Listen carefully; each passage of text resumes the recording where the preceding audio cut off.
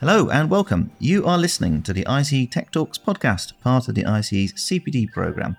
I'm Mark Hansford, ICE's Director of Engineering Knowledge. And I'm Steph Fairbairn, a Knowledge Manager here at the ICE. In 2019, following the UK government's commitment to reach net zero by 2050, every water company in England agreed a public interest commitment, setting 5 demanding goals, including a pledge to reach net zero on operational emissions by 2030. In 2020, this commitment was reaffirmed, and Water UK published the Net Zero 2030 Routemap, detailing how it would be achieved. One of 3 senior industry figures leading on this commitment is Heidi Mottram CBE, Chief Executive Officer of the Northumbrian Water Group Limited and Northumbrian Water Limited since 2010. Northumbrian Water has set its own target of achieving net zero carbon by 2070. We're lucky to have Heidi joining us on the podcast today to discuss the water sector's net zero journey. But before we get into that, a bit more about Heidi. Heidi, prior to joining Northumbrian Water, had an excellent track record in the rail industry, where her career began with British Rail in the mid-1980s. She progressed through a variety of senior leadership roles in British Rail and following its privatisation in Great North Eastern Railway, Midland Main Line and Arriva Trains Northern. And she was also Managing Director of Northern Rail, the largest train operator in the UK. Heidi was awarded an OBE in the New Year Honours List 2010 for services to the rail industry and a CBE in the Birthday Honours List 2018 for services to the water industry and business community. She is currently a board member of Centrica and WaterAid and Vice Chair of the North East Local Enterprise Partnership and Newcastle University Council. Under her leadership, Northumbrian Water achieved Queen's Award for Enterprise in the category of Sustainable Development in 2014 and has been the only water company to be listed in the world's most ethical companies 10 times. Northumbrian Water has twice been named the UK's Utility Company of the Year under Heidi's leadership. The company was also named as Water Company of the Year in 2018-2020, as well as being awarded the British Quality Foundation's UK Excellent Award in 2018. So it is really great to have you joining us here today, Heidi, and particularly great because I know you really do care about this topic, don't you? Absolutely, and thank you for that very kind introduction. But you missed out the most important bit, that I am a member and very proud fellow of the Institute of Civil Engineers as well.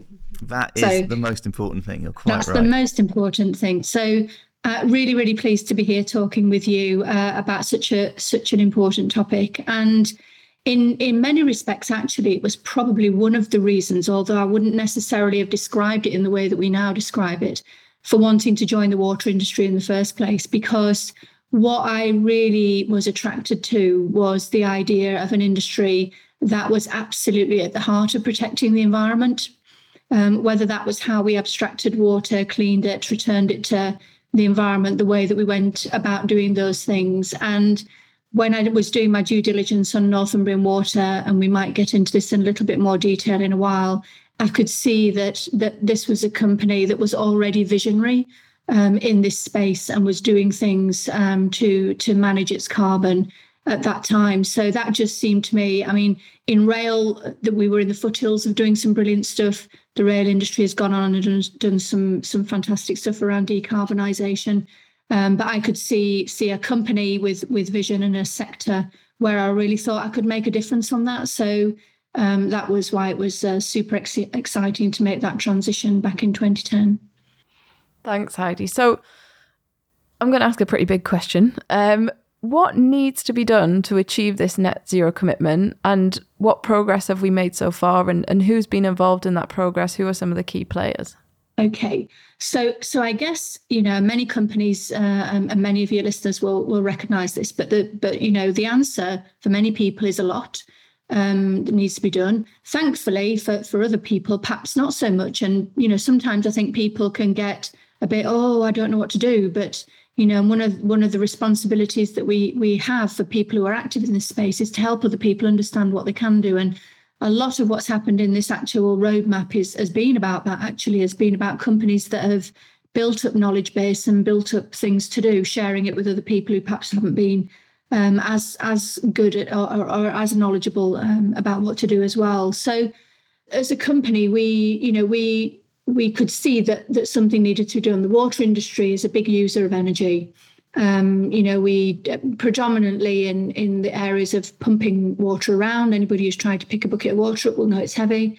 So moving water around, and then obviously the treatment processes themselves, because drinking water in this country is treated to a very, very high level of quality. Anybody who drinks bottled water in this country is mad, because tap water is much better. And the treatment of water, once everybody's finished with it and returned it to us for treatment in order to put it back into rivers, also takes quite a lot of water and actually chemicals to get that right. So we had a lot going on and a lot of processes. So that's why a lot needed to be done. When Northumbrian Water started on our journey, our annual emissions were around about just over 300,000 tonnes. So you can see it was a lot. Now, as we stand here today, we're down to 22,000. So that tells you a lot can be done, right?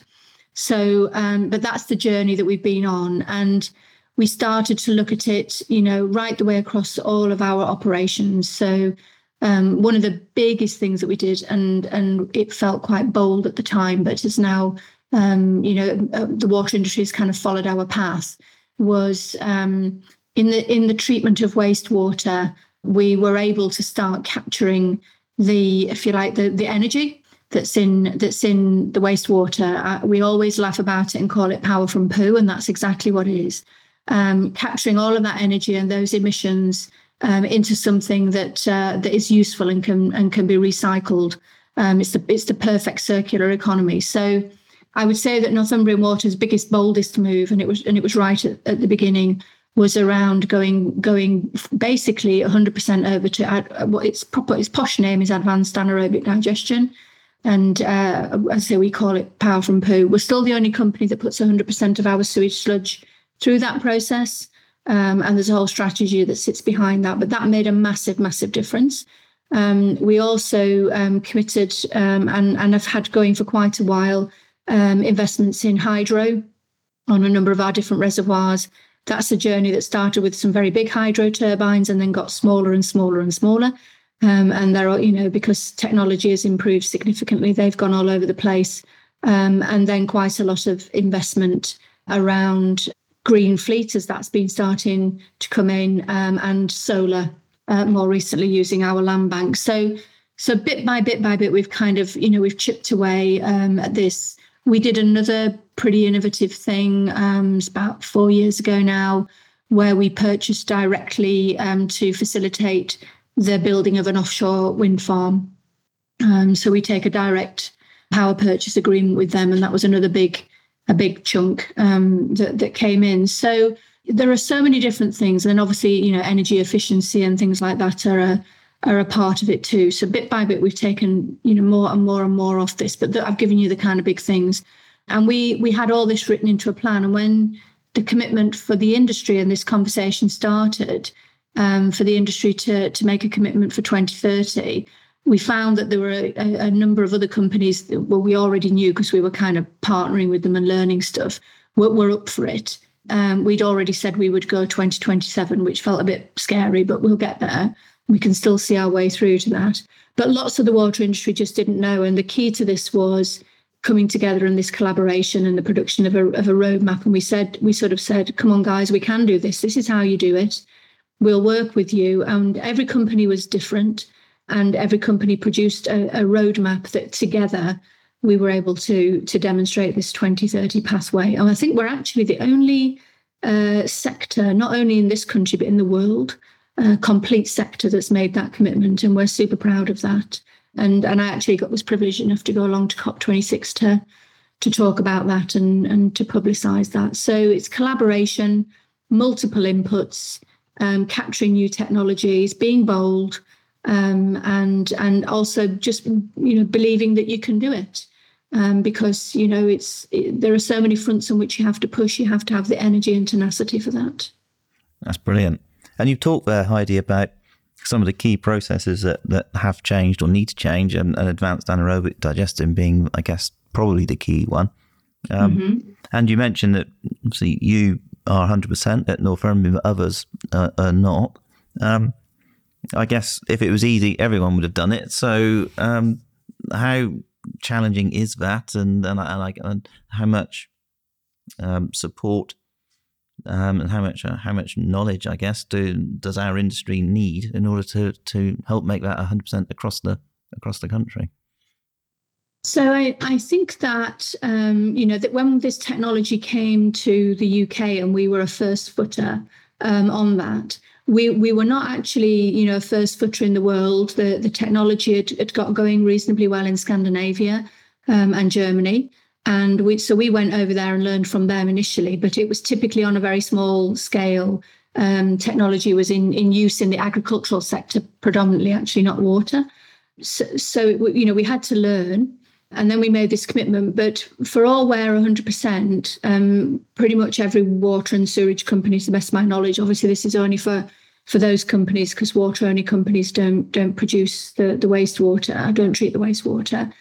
Pretty much everybody has gone in that direction, and we've been chairing a collaboration group right from the start, which shares everything that we're doing, all our best practice, because it's a technology that is, in some respects, it's quite simple, in the way that it's that you're flowing your wastewater through the same biological process that you normally do. You're just putting it all in an anaerobic environment, which means that you capture the energy from it, and you're adding heat and some accelerator to make that happen on speed. That's kind of what you're doing. So you need to be able to do that with some skill, and we've shared that. But the industry has been fantastic, I think, on collaborating on that. If you ever meet with any of these guys, Mark, they're forever exchanging ideas for capturing a bit of spare heat here and recycling it there, and how do you do your shutdowns to manage them really quickly, because every day that we do maintenance we potentially lose energy and things like that. So there's a fantastic collaboration goes on in the industry now to maximize that. And what about collaboration, Heidi, I suppose, with other sectors? What can we get out of collaborating more, I suppose, with energy, with transport, a sector that you're really familiar with? Are there more opportunities to collaborate there and to improve the way we do things? Oh, I mean, absolutely. I'll be honest with you, I think we have really been quite focused inside the sector simply because the scale of the challenge was so big. And sometimes, when there's an elephant, you've got to decide which bit of it to eat first, because otherwise the meal is too big. But now we're definitely into that space. Some of your listeners might know, for example, about our Innovation Festival in Northumbrian Water. And this is an event that happens every year. It's an open innovation event where we invite people literally from around the world. It's become a global event now, and we work on problems together. And this net zero problem is one of the features in that festival, as you could expect. And now we're bringing in energy companies, as you've said, transport companies, and beginning to share those ideas. I was listening to just a couple of weeks ago some ideas about what nuclear are doing more in the kind of process. I mean, obviously they create energy. It's a different environment, but they were very good at process engineering and helping us with some of that stuff, just to optimize our processes. So I think that's starting to happen now. First few years, it was much more about giving our sector the confidence and the belief that it could do it, helping companies who perhaps hadn't thought about it before with the constituent parts of their roadmap, so that all added up to the industry's roadmap. And now we're motoring. That's where we're going next. Well, I'd be surprised if you hadn't brought that festival up, Heidi, and I'm pleased you brought it up, because it is, market leading, isn't it? And it is now well known and renowned across the industry. And I suppose it's addressing one of the challenges that often faces the industry in terms of, a lot of people, a lot of good ideas, struggle to get them heard by some of the bigger clients like yourselves. So, I guess that is helping to directly confront that challenge. But so how would practically, one of our members with a bright idea, a low carbon solution, how would they bring it to you, I guess, potentially through that forum or other forums? We're really easy to find, and perhaps the easiest thing to do might be at the end of this podcast if we include the contact details for the Innovation Festival, because basically you only have to email us. and then you're in. Excellent. We welcome everybody with open arms, and we're already planning next year's festival, which takes place in July. But we won't necessarily wait until July, because we're an open innovation company. We'll talk to anybody along the way in that quiet way. Something that's actually happening in the water industry, and it's just beginning now, but I think this is going to be a brilliant solution when it really gets motoring. I was actually talking to its chief exec this afternoon, but we've created also another collaboration tool called Spring. And this was for exactly the reason that you raised, Mark, that, when there are companies, many companies in the sector, which there are, who do I email, who do I write to, and will I be heard? And the idea behind Spring was that it would be a single portal for the water industry, and it would be a place where the supply chain could go and say, hello, I've got an idea. Is anybody interested in my idea? But also in the other direction, a company could go, do you know, I've got a problem with, is anybody out there know anything about this, and can you help me? And I think, these kinds of tools have sprung up in other places. We've certainly participated in challenge-based portals like that on a number of occasions in Northumbrian Water with a lot of success. But this one will be a dedicated one for the water industry and for anybody who thinks that they've got a great idea to tout around. But equally, the festival is definitely a facilitator of that. We have some mechanisms in the festival to try and showcase people's ideas and to network people together. So we would certainly want to play our part in that as well. I think staying on the topic of maybe of our members then, what do you think the scope of influence is for an individual engineer working in this space? And I suppose I'm getting at the developing and changing roles of the engineer, how, mechanical, process, civil is starting to overlap a little bit. What's the scope of influence, and what knowledge do our members need to have to actually create change in this space? Okay, so that's really interesting, and you're right. So if you take, for example, advanced anaerobic digestion, well, you've definitely got, mechanical, civil, and electrical engineering going on inside that. So there's an opportunity for you to bring potentially your primary skill, in this case maybe as a civil engineer, but add, other elements to it. But I think that, these days, engineers are used to expanding in that way, aren't they? So I think, that I would say that, that would definitely be the case. We would look for people who could, play a part, multidisciplinary part. I think another skill, but this is relevant to a lot of people in the workforce as well, that increasingly the solutions that we look for are data-driven, because we are now all capable of capturing huge amounts of data, analysing them and looking for patterns and something to do with them. So that whole data analytics piece and the insight and intelligence that can be got from that, I think, is almost a new engineering skill of the future. And we use that. We've got a lot of data analysts in the business, and we didn't have those 5 years ago. And we also use other people's, data analysts. We're still doing these mad things like hackathons where, we'll put data in the public domain on the weekend and invite people for beer and pizza and see what they can find. And we're still, getting wins out of that even now. So I think that those would be the things that I would say. That really does come up a lot. And, we emphasize it a lot. Do you feel that our industry, our profession is grasping the acute interest in data and data analytics? Yes, I mean, you can only go on both the people in your own team and what we're doing and how we're dealing with that, and then the supply chain around you. But I would say, Mark, now that's often the first port of call, because if you can analyze data, you that's going to drive your solution. And then your solution is going to be engineered off the back of that. We were having a really interesting conversation with some guys in this space in America only the back end of last week, and who've been doing some work in this space around sewer networks. And, that's exactly what happened. The solution started with data and then ended up with a physical delivery later on. And you've said the word bold quite a few times. I think you've said brave, and obviously a lot of the work Northumbrian Water is doing is really forward thinking and it's really brave. And I'm wondering, for you as a leader, what has it taken to be that bold? And what would you be saying to some of our members who are leading, maybe at your level or leading at project level, about some of the soft skills they might need to be bold and do things a bit differently in this industry? Gosh, what a really good question. So I don't know about you, but one thing I would say I've noticed in my working career, and when I talk with other people, they say the same.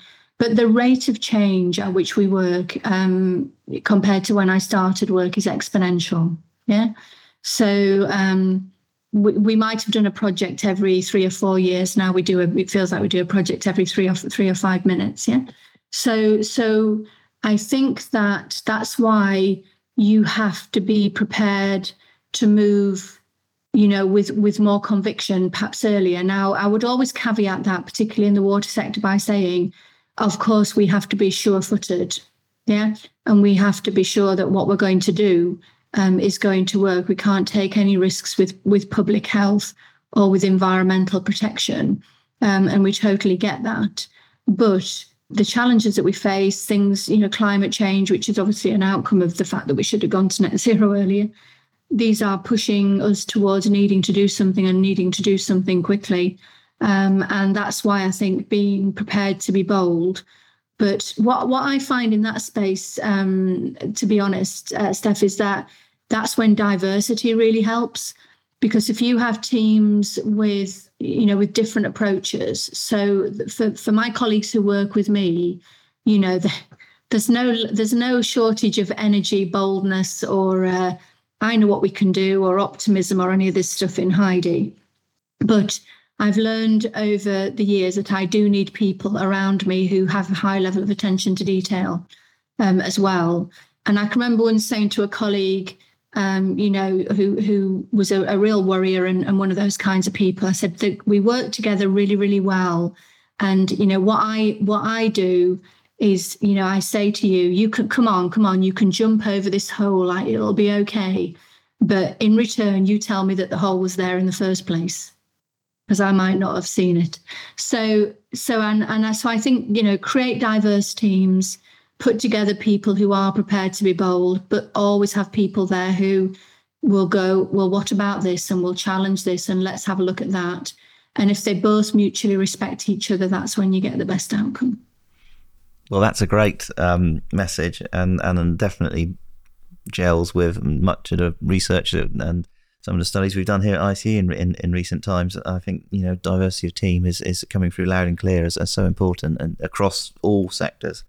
So, as a sort of parting shot, Heidi, is there kind of one sort of lasting message you'd like to leave with our members who are desperately keen to get involved in the net zero challenge in the water sector or beyond? What's the one key takeaway? What's the one thing they should think about? Okay, well, sadly, possibly at one level, I would want to say, if you haven't got a plan, you need one. You needed one a while ago, but it's okay. You can still do one, right? And so there are still people who have not got this under control and can't see their own pathway to net zero. Everybody in whatever walk of life or whatever sector they're in, they absolutely must have this. If you haven't understood the compelling, urgent nature of that, then can I just tell you, please understand it as of listening today. Maybe the people listening today are committed, but go make sure that you have a plan. If you've got a plan and you can get there quickly, great. If you are wondering about, how to do it, then we as a company, we as a sector will be delighted to collaborate with you. Reach out, we'll share our best practice, we'll come up with ideas, we'll pinch ideas from you if you've got good ones as well, because I think the whole of society needs to work together on this and to collaborate. Everybody can make a difference. We can all personally make a difference in this, and it all comes together in a sense. So get a plan, Make sure it's a plan that's going to move fast. If you don't know quite what to do, then just reach out. There's help out there, and together we can do this. Oh, brilliant. Well, look, thank you, Heidi. Thank you for joining us and sharing your expertise. It has been a real pleasure to hear your thoughts and to gain your insight today. Yes, thank you so much, Heidi. And a big thanks to you too, our listeners, for tuning in. You can learn more about this topic and discover more podcast videos and other resources on the ICE Knowledge Hub, which is accessible via ice.org.uk. New content will be launched over the course of the year, so do keep a lookout.